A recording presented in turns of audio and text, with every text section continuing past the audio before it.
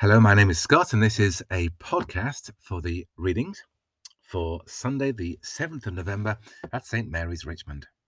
The first reading is from the book of Jonah, chapter 3. The word of the Lord came to Jonah, saying, "Get up, go to Nineveh, that great city, and proclaim to it the message that I tell you." So Jonah set out and went to Nineveh according to the word of the Lord. Now, Nineveh was an exceedingly large city, a 3 days' walk across.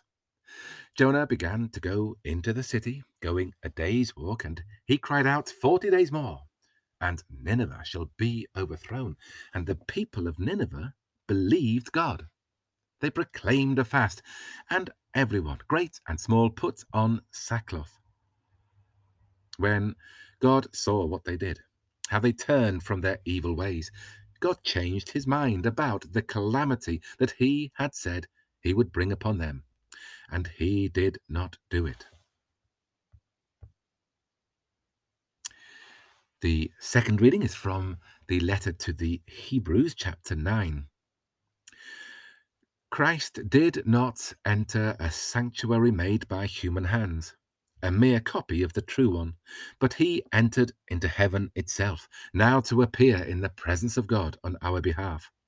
Nor was it to offer himself again and again, as a high priest enters the holy place year after year with blood that is not his own.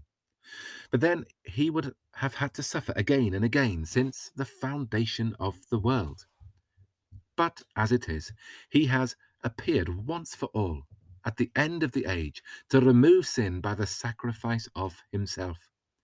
And just as it is appointed for mortals to die once, and after that the judgment, so Christ, having been offered once to bear the sins of many, will appear a second time, not to deal with sin, but to save those who are eagerly waiting for him.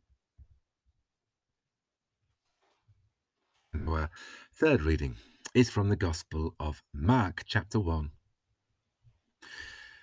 After John was arrested, Jesus came to Galilee proclaiming the good news of God and saying, "The time is fulfilled, and the kingdom of God has come near. Repent, believe in the good news." As Jesus passed along the Sea of Galilee, he saw Simon and his brother Andrew casting a net into the lake, for they were fishermen. And Jesus said to them, "Follow me, and I will make you fish for people." And immediately they left their nets and followed him.